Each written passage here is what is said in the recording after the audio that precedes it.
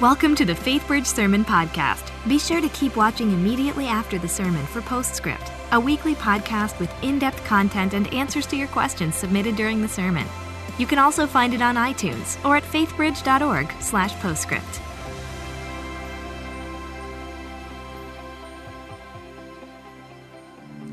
My name is Chris St. James. And I'm Crystal St. James. And we've been going to FaithBridge for about 4 years. Crystal and I met at work, and we had moved around, and most of the opportunities with that company involved moving more, and we decided we really wanted to make a home, which involved sort of a crossroads and maybe considering a career change. Law school was always something that I had considered, and we felt like it was either then or never. Moving to this part of town kind of fell in line perfectly with changing career. You know, we had our last child right before we moved here. Came to FaithBridge on a Christmas Eve service and quickly made it home and really never looked back. Right away, we just got plugged in. I serve in the kids ministry and the women's ministry on Thursday. And then we also have a grow group that meets, and we do Bible study and just do life with them.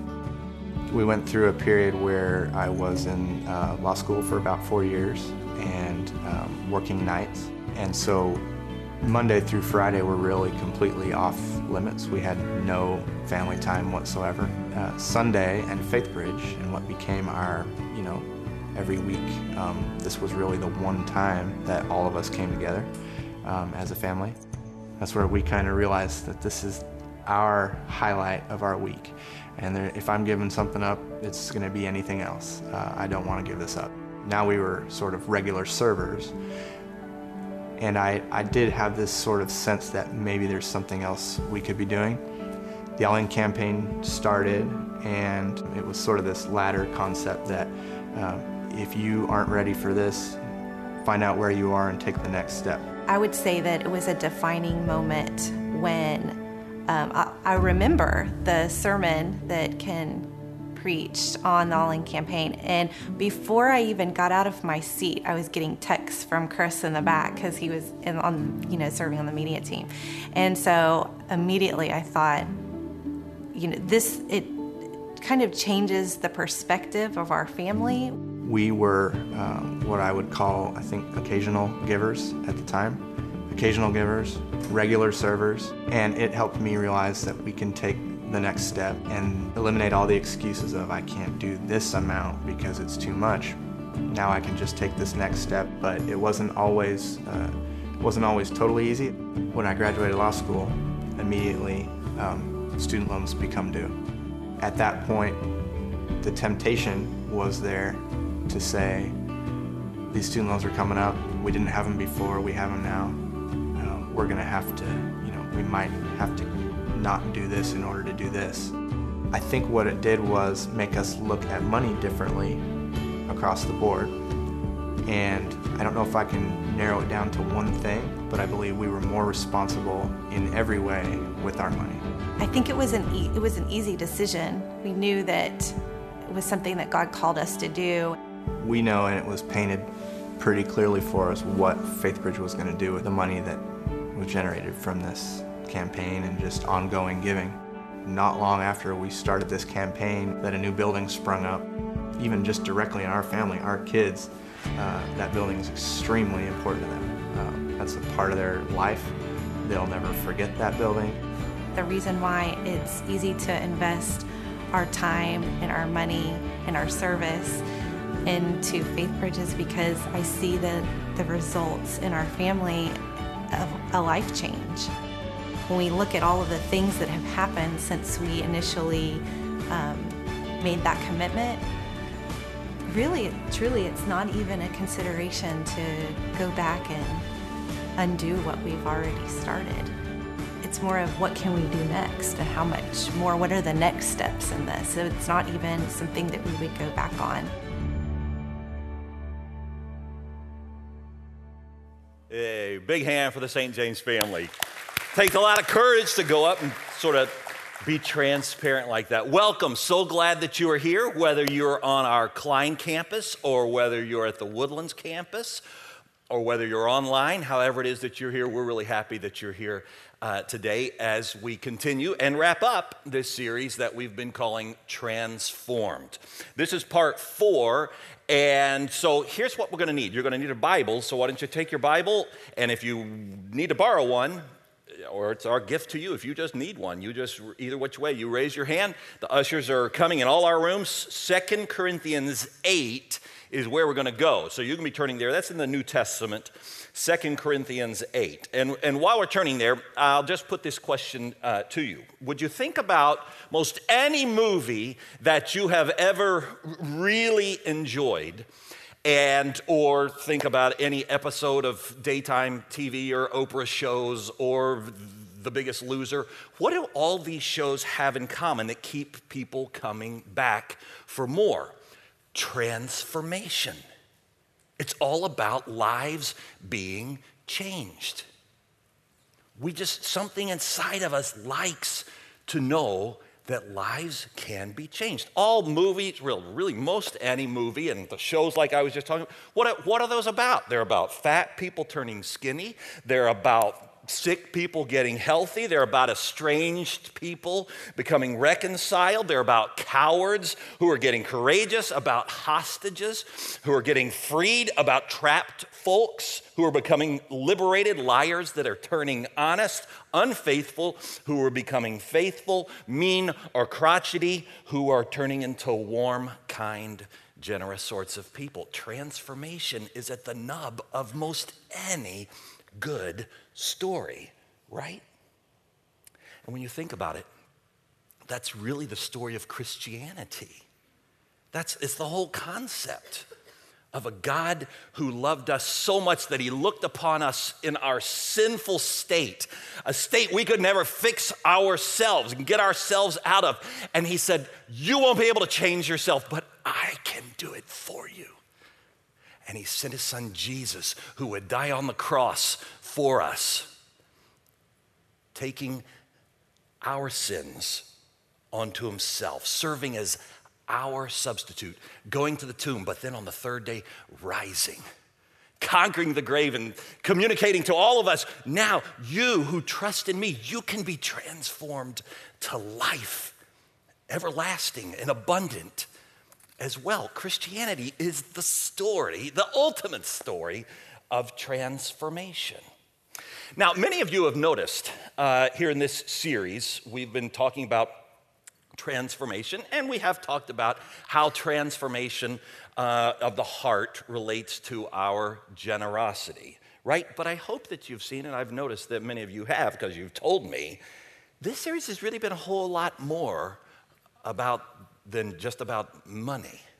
I mean, in week 1, what did I do? I talked about that week when you realize that you're on the brink of death, and then you're brought back to life. Everything changes, right?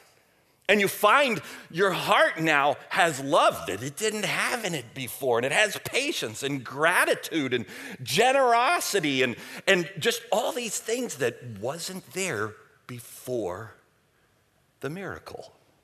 And then Julie challenged us 2 weeks ago with the realization that surrender to Jesus Christ isn't so much forcing your heart to be bent to God's will, so much as it is allowing your heart to be melted into a whole new shape.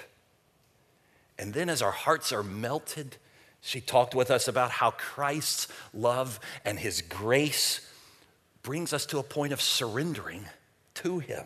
Surrendering what? Surrendering our pride, surrendering our self-righteous, I'm a little bit better and a little bit more spiritual than you sorts of attitudes. Even, she was very vulnerable about it, wasn't she? Even the most intimate aspects of our sexuality, we surrender to God.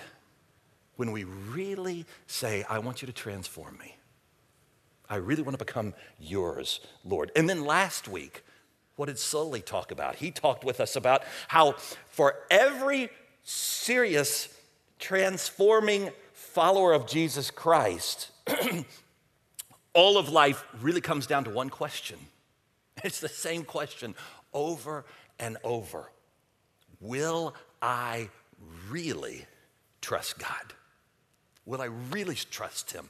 Regardless of the circumstances, regardless of the seasons, regardless of what's going on around me, will I trust in him?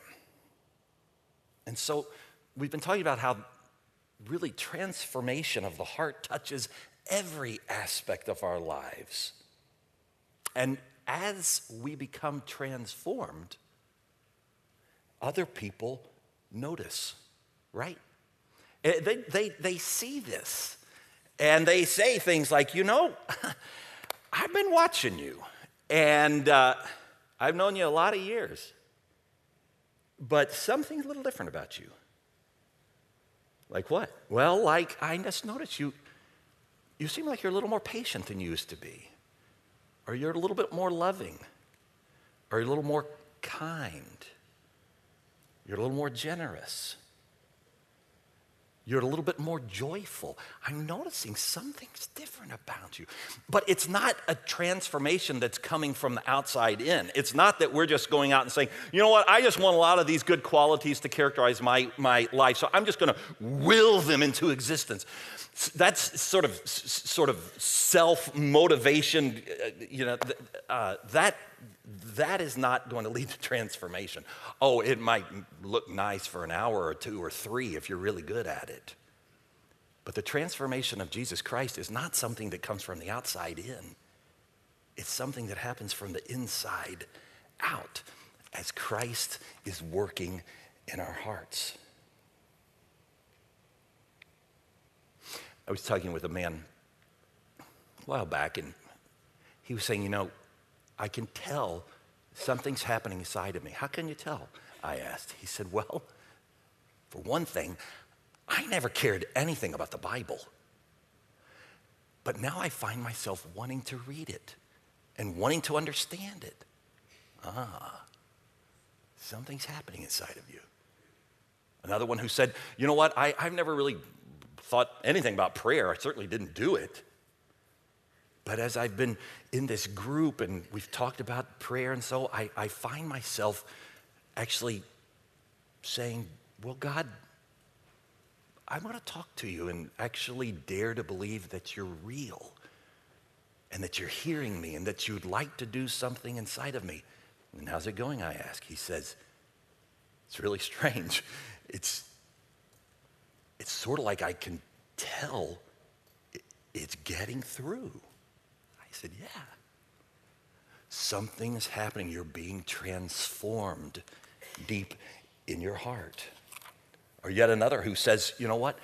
I've always thought of my money as my money, and I'll do with it what I want.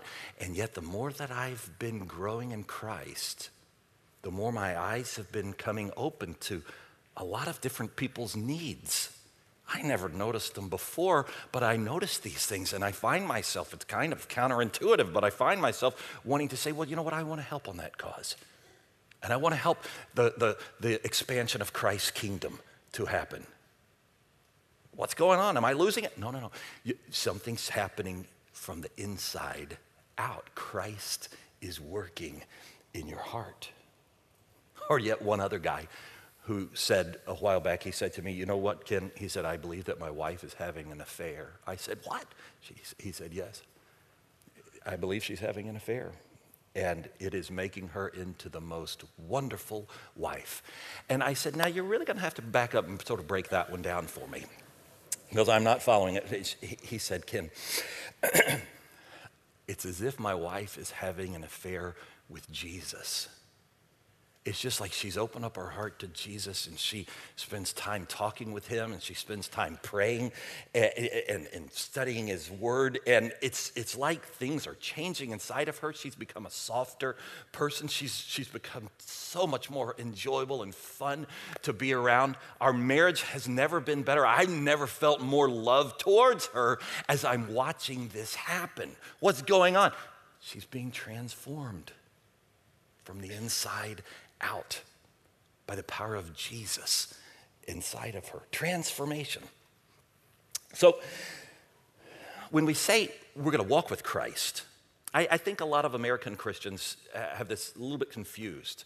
I think many people say, well, I'm going to trust in Christ. So you want me to repeat that prayer, and invite Jesus to come to my life and so on and so forth? And yeah, okay, check. And I think many people errantly think, so there, I'm done, as if it's the finish line. That's not the finish line.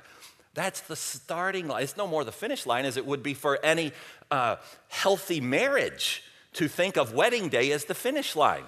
How is a marriage going to work if two people are coming to it and they're thinking, well, that's the finish line? No, that cannot possibly be the finish line. That's the starting line, after which we're going to grow in our understanding, in our patience, in our love, for one another, learning how to serve each other and sacrifice for each other. That's what makes a vibrant marriage. Wedding day is not the finish line, it's the starting line. Same with the day that we put our trust truly in Jesus. That's when the adventure begins. And so the objective of us as followers of Jesus Christ is to increasingly say, so Lord, what is it that you want to transform next in me? What is it that you want me to surrender now? Because, I feel like in this area of my life and in this area of life, I'm rather surrendered, but I'm kind of aware that over here I have these feelings or these thoughts or these lusts or this pride and, or this greed and whatever it is. And we say, I don't know that I really want to let go of that. Maybe it's unforgiveness. I'm not going to forgive him. I love you, Jesus, and all of this is surrendered, but I'm not letting go. Jesus says, no, that's not the way it works. If you're really going to follow me, you got to go all in, 100%. Every little closet of your soul, I want to open it.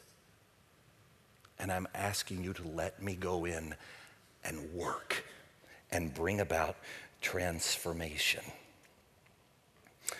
Complete transformation. That's what we've been talking about in this series, which certainly is not just about the transformation of our giving or our generosity. It certainly is at least that much, but that's just one piece of the whole discipleship pie, right? In fact, in a culture like ours where possessions and wealth count for so much, generosity or the lack thereof can serve as a decent gauge for how surrendered are we really? How transformed is our heart really becoming? As one person said, a heart of a transformed person being transformed by Jesus Christ, is the heart that has taken down the sign that says, do not disturb, and hung up a different sign that says, at your service, Lord. Whatever it is, whenever it is, I'm at your service. And that's what Paul was describing to the Corinthians when he wrote to them in this second letter that we're going to look at briefly today. I want to start in 2 Corinthians 3 and just point out to you one verse. It's verse 3:18. It captures exactly what we're talking about here. It says, and we all who with unveiled faces, in other words, with nothing between us and God, all of us, we're being transformed into his image with ever-increasing glory, which comes from the Lord, who is the Spirit. We're gradually becoming brighter and more beautiful as God enters our life more fully and we become more consistently like him, which means the rest of our lives here on earth represents nothing more than an ongoing journey of transformation into the likeness of Jesus. So, what brings about the transformation? Jesus, and only Jesus, melting the heart. And that's what Paul was trying to communicate to these Corinthians when we go to chapter 8. So you can just move over a couple of pages, chapter 8. And in this section, he was talking, in fact, with them about the discipleship aspect of their life that we refer to as generosity. And I want us to notice something that he says to them. But the background first before I read it. There was lots of different churches all around the Mediterranean region. Paul was going around and he was starting most of them. And so he's writing to this church in Corinth, Greece, and he's basically taking an offering for the Christians over in Jerusalem, because he's saying, hey, the Jerusalem Christians, that church is really falling on hard times. There's been a bad famine, and they've got a lot of widows that they're trying to take care of, and they need support. And I'm asking you, Corinthians, would you help? But I want you to notice what he's going to do is he's going to highlight yet another church. He says, I want you to look at the Corinthians. I want you to look, Corinthians, at the Christians in Macedonia. Now, why Macedonia? That was another town in Greece, about 100 miles from Corinth. But there was a little bit of a rivalry, I guess you could say. The Corinthians, in fact, they looked down upon the Macedonians as sort of a little bit of a lesser breed of people. And they knew that the Macedonians tended to be much more impoverished than they were in affluent Corinth. And so they didn't think so highly of the Macedonians. I guess you could say sort of like the people sometimes who live in College Station think about the people who live in Austin, or vice versa. So there's this sort of this little rivalry. And so Paul is going to say, now Corinthians, I want you to pay attention to something as I talk about the need of the church in Jerusalem that I'm trying to raise some support for. Let's look at what he says. Verse 1. And now, brothers, in Corinth, we want you to know about the grace that God has given the Macedonian churches. Out of the most severe trial, their overflowing joy, their extreme poverty welled up in rich generosity. For I testify that they gave as much as they were able, and then they gave beyond their ability. Entirely on their own, they urgently pleaded with us for the privilege of sharing in this service to the saints. And they didn't do as we expected, but they gave themselves first to the Lord and then to us in keeping with God's will. So we urged Titus, since he had earlier made a beginning, to bring also to completion this act of grace on your part. Just as you excel in everything, in faith, in speech, in knowledge, in complete earnestness, and in your love for us, see also that you excel in this grace of giving. Now, I'm not commanding you, but I want to test the sincerity of your love by comparing it with the earnestness of others. For you know the grace of our Lord Jesus Christ, that though he was rich, yet for our sakes he became poor, so that you, through his poverty, might become rich. Now the Corinthians are hearing this, and they're like, wait a minute. The Macedonians are worse off than we are. Those peons, they're poor, they're impoverished, and yet they begged you to let them give more away to the Christians in Jerusalem? Paul's like, yeah, right. That's really strange. Who would do that? Why would somebody do that? Only because their hearts had been melted by Jesus. That's what did it. And so now Paul is turning to the Corinthians and he's saying, if you look back in 1 Corinthians 16, he's saying, hey, you guys made a good start. I mean, a year or so ago, you were giving very generously over there, but then what happened? Something kind of dried up, and now you haven't been doing that. And I'm wondering what's going on in your heart. Because look at verse 7. He says, because you excel in your trust for God. I don't think it's really a trust issue. And you're articulate, and you're insightful, and you're passionate, and you love us. But what's up with your giving? It doesn't make sense that you're holding back on that, Corinthians. If your hearts have really been touched by Jesus, then wouldn't it also show in your generosity, Christians? Which leads to the key verse. And this is the one I want us to focus on today. It's verse 8. I love the grace that Paul uses here. He says, but look, I'm not going to command you to give. I'm not going to command you. Why? Because I want you to want to. That's really what I want for you. I want you to want to. Why? Because a gift, if it's going to be, any gift might be valuable, but it might not necessarily be meaningful unless it has come from somebody's heart, a transformed heart, right? I was reminded of this in my own life several months ago. My boys, they just turned 8 and 11. And they both have birthdays in September. And so this year, Suzanne and I said, well, okay, look, for the birthday, why don't we go in together and each of you can take a friend and we'll go to the Astros game. And they're like, that sounds great. We're a sports family. We love sports. And so they're all excited. We talked about it for weeks and weeks. And they were like, oh, could we take 2? Could we take, no, I can't do that. But you can take 1. And so it was really hard figuring out, okay, who's it going to be and how are we going to do this? And it turns out that the only time that we had any open days that we could go was the last week of September. And that's when they had that final homestand series against the Rangers, right? At the heat of the pennant race there at the end of the month. And so I went online to get tickets.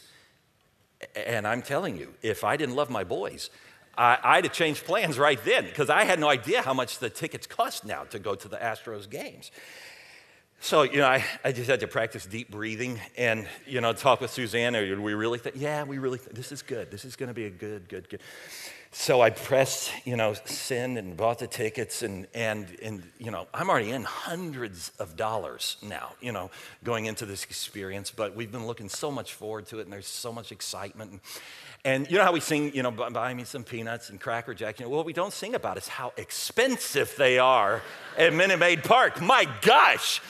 And so I'm buying peanuts and Cracker Jacks and popcorn and we're passing it out and everybody's having fun. And part of me is tempted to kind of do this little tabulating thing. Okay, we just crossed 400. Okay, and now we're getting towards 500, and then once you get the peanuts and the Cracker Jacks, you got to have something to drink to wash it down. So, okay, bring the drinks, and so we're passing out Cokes to everybody and it's only the second inning, and so this is, and so finally we sort of stretched that out till about 6th inning, and finally the boys are like, could we have some of the hot dogs? The hot dogs like that. I said, well, the hot dogs do look pretty good, actually.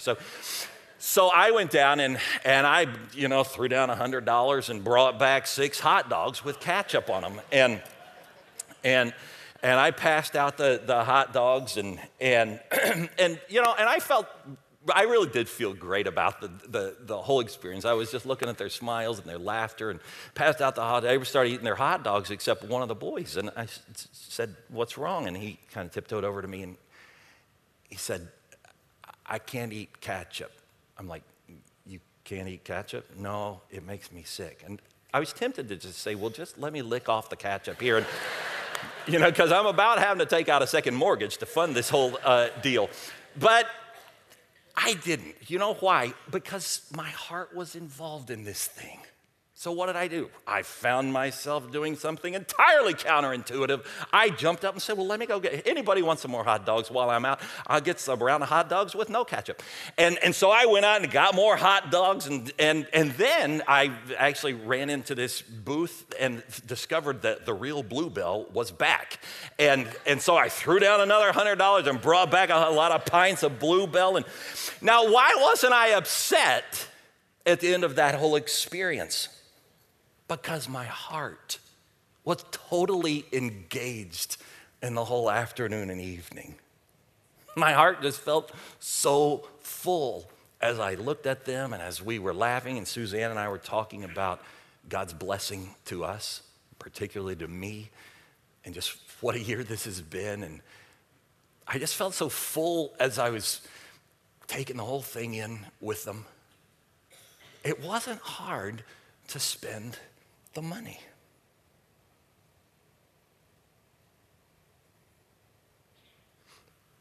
But I thought to myself, if I had only been tabulating and calculating in my mind, I could have saved a lot of money, but I would have also missed some of the happiest, funniest, most joyful memories of 2015 with my family. It was just a great day. Now, why do I tell you that story? To illustrate this. Nobody had to command me to do it. Why? Because my heart was in it. Now, if I can do that much for this little family that I know and love, isn't it only right that I also might let the Lord touch my heart for some other families and some other people in some other parts of the world that might not be able to do what I was able to do with my family that day?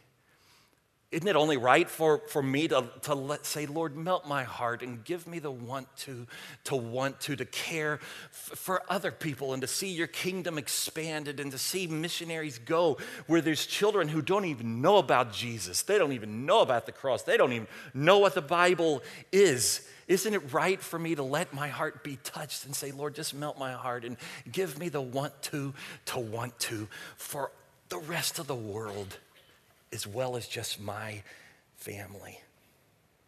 That's what Paul was saying to the Corinthians. He was saying, hey guys, I'm not going to make you do that. I'm not commanding you. I just want you to want to, the way the Macedonians have done it. And just think, you Corinthians, what did Jesus do? He became poor. From his richness, he gave it up and became poor so that you in your poverty could become rich. And when you ponder that and you ponder the fact that because of what he did, you'll live 10 billion years and more with him in a resurrection body, is that not enough to melt your heart and say, you know what? I think I can. I think I will. Lord, give me the want to want to. There's nothing better than hearing a person who says, I now want to. I want to be generous. That's a sign of transformation. Now, before we pray, I want to make a few closing pastoral comments as we wrap up the series today. Because I know what some of you are thinking right now. Some of you right now, especially those of you who are kind of bottom line kind of people. You're like, okay, this is good. I needed to hear this. But could you please just net it out for me and sort of give me the simple bottom line? You're thinking, when talks like this, generosity and stuff come up, they leave me feeling a little bit uncomfortable, a little bit confused. And because I'm trying to figure out, okay, I want every part of my life to be surrendered to Christ. I want every part of my life to be transformed, but I need somebody. Could you just net it out for me? Just hang a bullseye and just say, if you'll do this, then you're hitting the bullseye. But you see, that's just it. I can't do that. I certainly can't do it from the New Testament, because nowhere in the New Testament do we read anything about a minimum level of giving. For that matter, neither do we read anything about a minimal level of serving. If you serve just this much, then we're good. We're close, you're transformed. Neither does the Bible say anything about minimum levels of praying. 2 minutes, that's not enough, but 3, you're in. The Bible doesn't do that. The Bible doesn't give any minimum level of showing love to your spouse or to your children, or showing integrity or ethics, in your workplace. The Bible, the New Testament doesn't give us these kind of standards, because Jesus never was about saying, let me just give you sort of the minimal level bottom line. If you just chin up over that, just kind of keep hanging above that, then, you can be done with it. He's like, no, because that's not what I want. I want a relationship. I want your heart, like all of it. I want you to love me and give yourself to me the way that I have loved you and given myself to you. Isn't that enough?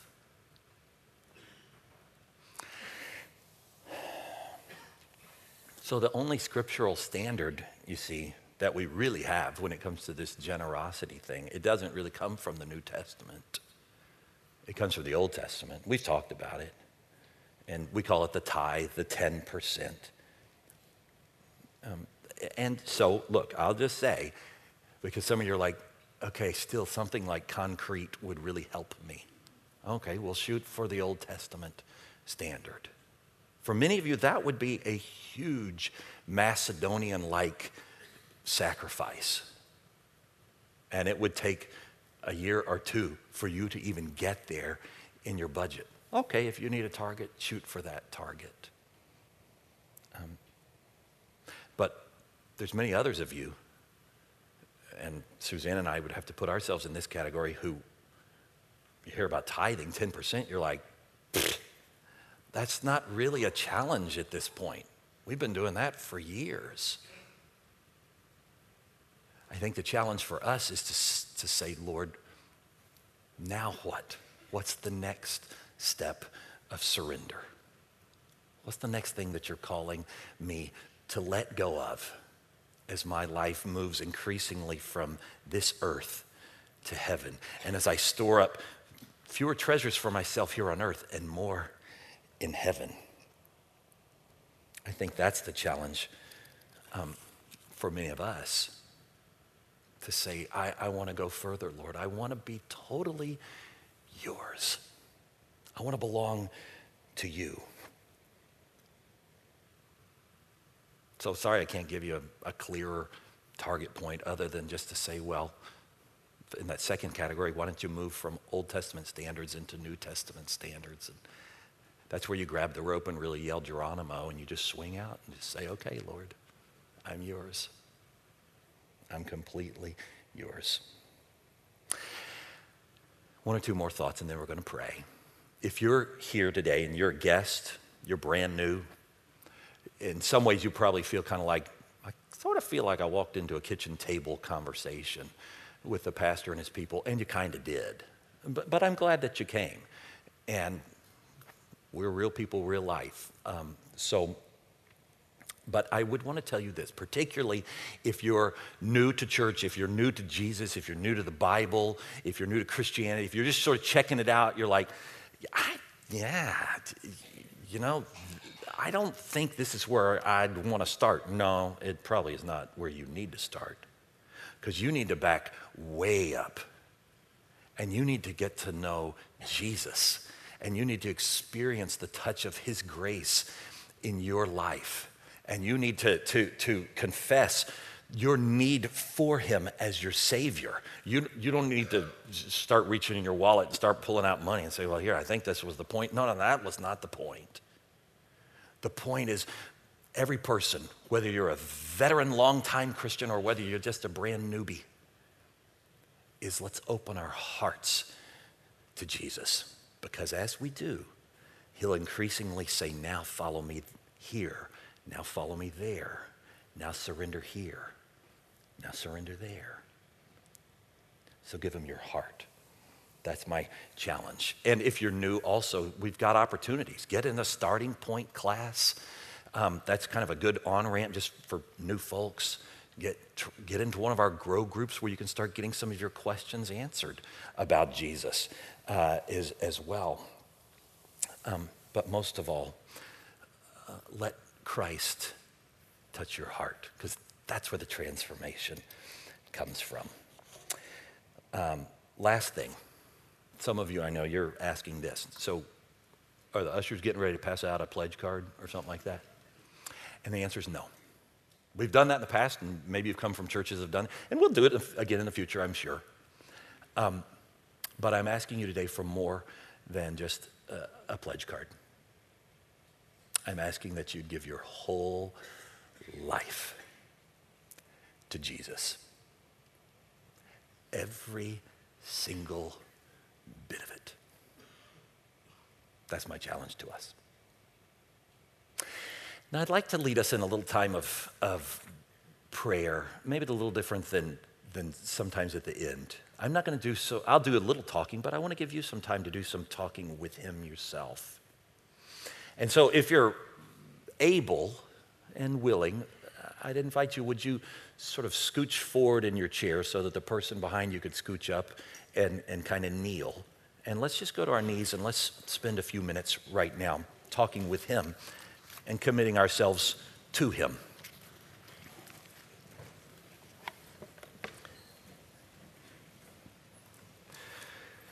Lord, I'm quite aware that in a room this size, there are all sorts of transformations needing to happen. Transformations in marriages, transformations in parenting, transformations in the workplace, transformations in the neighborhood and in the schools. But I'm also aware that for any number of us, there's a transformation that's needed in our heart as well, revolving around our possessions, our stuff, because we're so easily turned into materialistic, greedy people.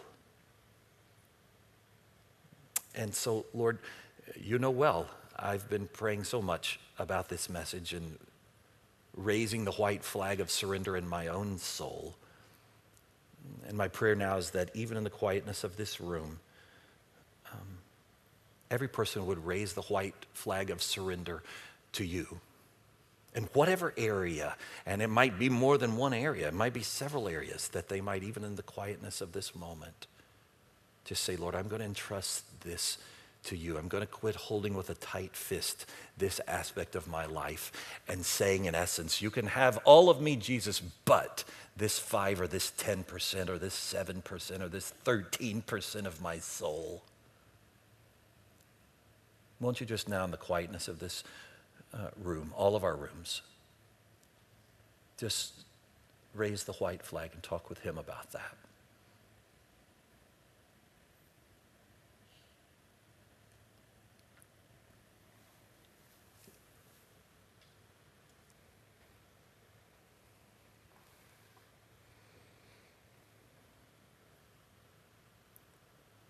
You know, a transformed disciple of Jesus, a transformed follower, says, Holy Spirit, you can modify my schedule today. It's not just about me. You can change my plans. You could bring somebody across my pathway to say, serve them, and I'm going to serve them, Lord. You might say, Lord, you might say, step up to that person and tell them about me. The surrendered person's going to say, I'll do it. I'll just walk right over there and tell them, let me tell you something about what is very important to me, what's made a difference in my life, Jesus. A transformed person also says, Lord, I want to be sacrificial and I want to be generous. Show me what to do, where to do that. Speak, I'll listen, I'll obey. Friends, if that's not where your heart is, then there's something not going right in your walk with Christ. And you need to confess that, and you need to repent of that. And do that right now, would you? Just open your heart to him.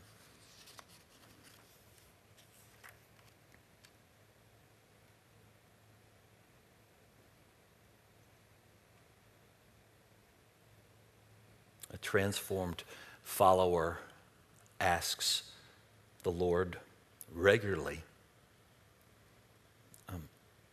am I becoming the man, the woman, the husband, the wife, the mom, the dad, the employer, the employee, Lord, that you want me to be? Because he was never interested in disciples who would just be disciples for a couple of hours each week on Sunday mornings. That's never what he recruited people for. He said, no, I'm asking you to follow me 24/7. A transformed heart says, Lord, search me Am I talking too much? Am I being boastful? Am I being critical? Am I being overly opinionated? Am I powering up over people inappropriately? Am I being self-centered? Am I too busy? Am I hiding parts of myself that I need to bring into the light? Am I gossiping and breaking confidentialities? I just sense that today the Lord is saying to any number of us, today would be a good day for you to get off the fence, to come all in following me with every aspect of your whole life. Let me transform all of it. Lord, you know how much I've been working because I've wanted this message to just open up this church and to open up everyone in it, that all of us might see what it really means to be transformed. Because, Lord, you know, I don't want to think that there would ever be a day that any person who was ever a part of this flock would stand before you to hear you say, well, you had a form of religiosity. Certainly on Sundays you did, but I never knew you. I never knew your heart. I never had your heart. Oh, Lord, I don't want that for anybody, you know, Lord. My hope and my prayer is that every person who ever was a part of Faith Bridge might someday stand triumphantly and confidently before you, trusting in you, Jesus, for their salvation by grace through faith alone, and able to hear the words from you, well done. You've been a good and a faithful servant. You gave me your heart. Now come in and enjoy these dwellings with me throughout eternity. Lord, won't you make us all into your transformed followers? I ask all of this in the strong name of Jesus. Amen. Welcome to Postscript. Here we hope to answer your questions and help you dig deeper into the messages and sermons at Faith Bridge by talking with the teacher of the day.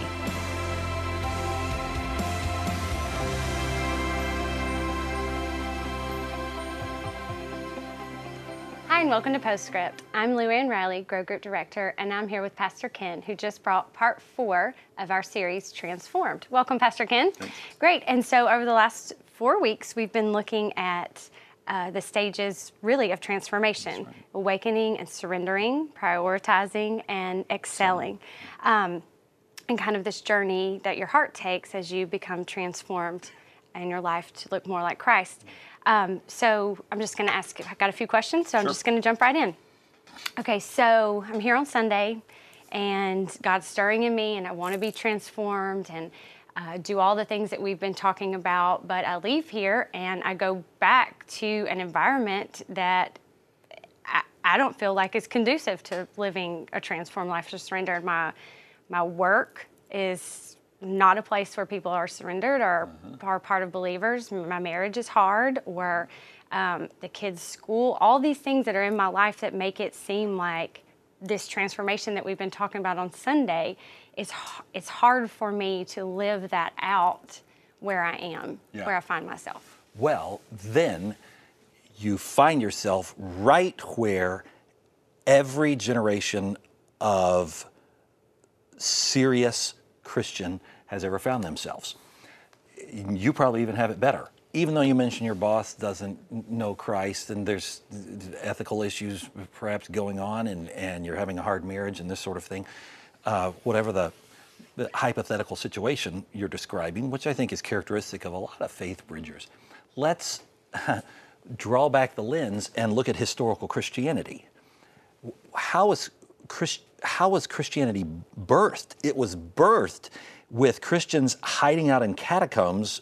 Why? Because if the Romans found them, they would slice their heads off for their faith. Well, you probably don't have it that bad, and that's still going on today, isn't it, in other parts of the world? So wherever Christianity has thrived and spread, it is because there are agents of light, agents of the gospel, agents of Christ who are pre-deciding, I belong to Jesus and Jesus alone, and come hell or high water, whatever it is, I'm going to live for Jesus. And now you frame it that way, and you go back and you say, well, my boss is kind of a pain in the fanny, and or whatever, but it puts it in perspective, and I think exposes the flabby muscles that many American Christians have, because the assumption almost in that is, well, I just wish my life could always just be like church on Sunday. But that's never been what vibrant Christianity thrived on. And maybe the tectonic plates of culture are shifting, and America won't even be that 10 and 20 and 30 and 40 and 50 years from now. So let's put on our big boy pants and our big girl pants and say, okay, if I'm going to follow after Christ, I'm going to have to do it like they did in the Bible, and read some church history, and read about the people who got crucified upside down and said, but I'm not pulling off my faith. I know that Jesus is alive. I know He came for us. That's where my hope is, and that's where my security is, and that's where my eternity is going to be.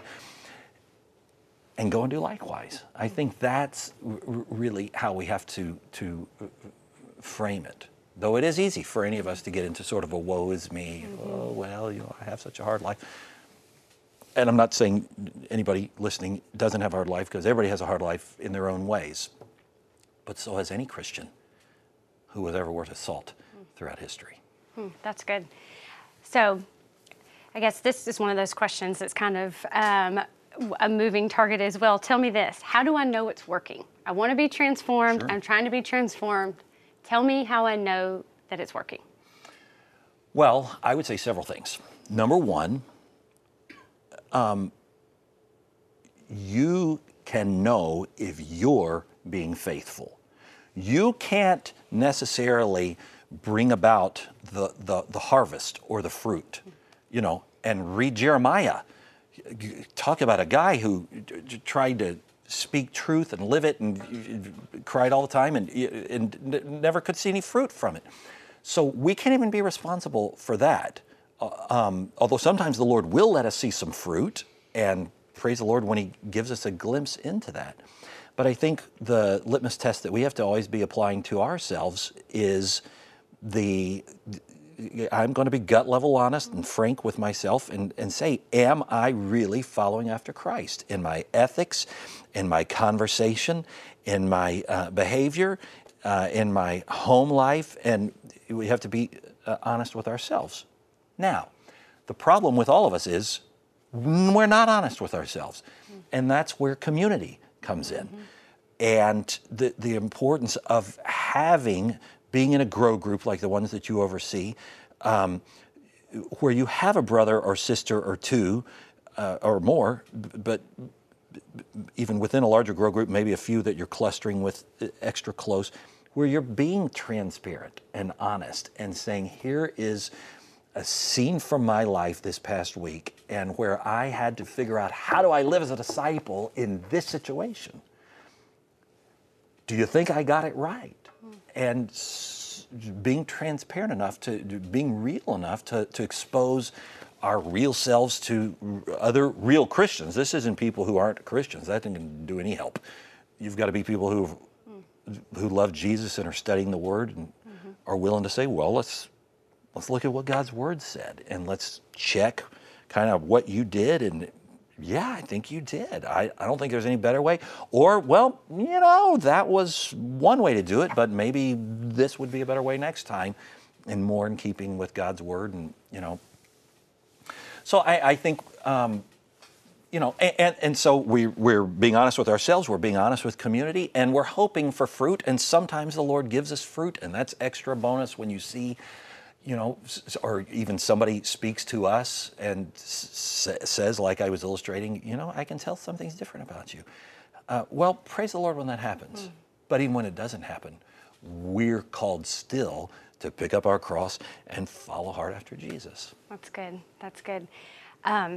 One of the things I think even Julie talked about is surrender can be costly. To your time, to your life, to everything. And so when am I done? When do I know that I have arrived at transformation? And when you really got transformed. When I'm standing over your coffin doing your funeral. Because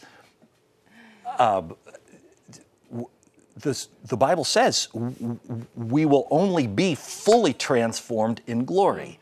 And so this side of heaven, we're in process. The big theological word is sanctification. If justification is where our line is crossed and we drive a stake in the ground and say, now I'm a Christian, sanctification is the process of being brought into more Christ-likeness. Or like Paul said in 2 Corinthians 3:18, we're being transformed like we were talking about today. This is the sanctifying process. So you never graduate. Well, you do graduate, but you don't graduate this side of heaven. It's only then that we finally cross that finish line and join in the crowds of heaven, and and that'll be a wonderful thing. But in the meanwhile, we press on, we run the good race, we fight the good fight, and we carry our cross faithfully. That's awesome. Great. Well, thank you for this, and for this series has been transformative for myself, and I know Sully said for him when he was preaching as well. And that's for me as taking, well. Taking a look at your heart and your life and continue is. to assess where does God want to grow me. So thank you for that. Thank you for joining us here for Postscript. We'll see you back here next week. Thanks for joining us for Postscript. Help us keep the podcast interactive by submitting your questions during the morning services. Learn more at faithbridge.org/postscript.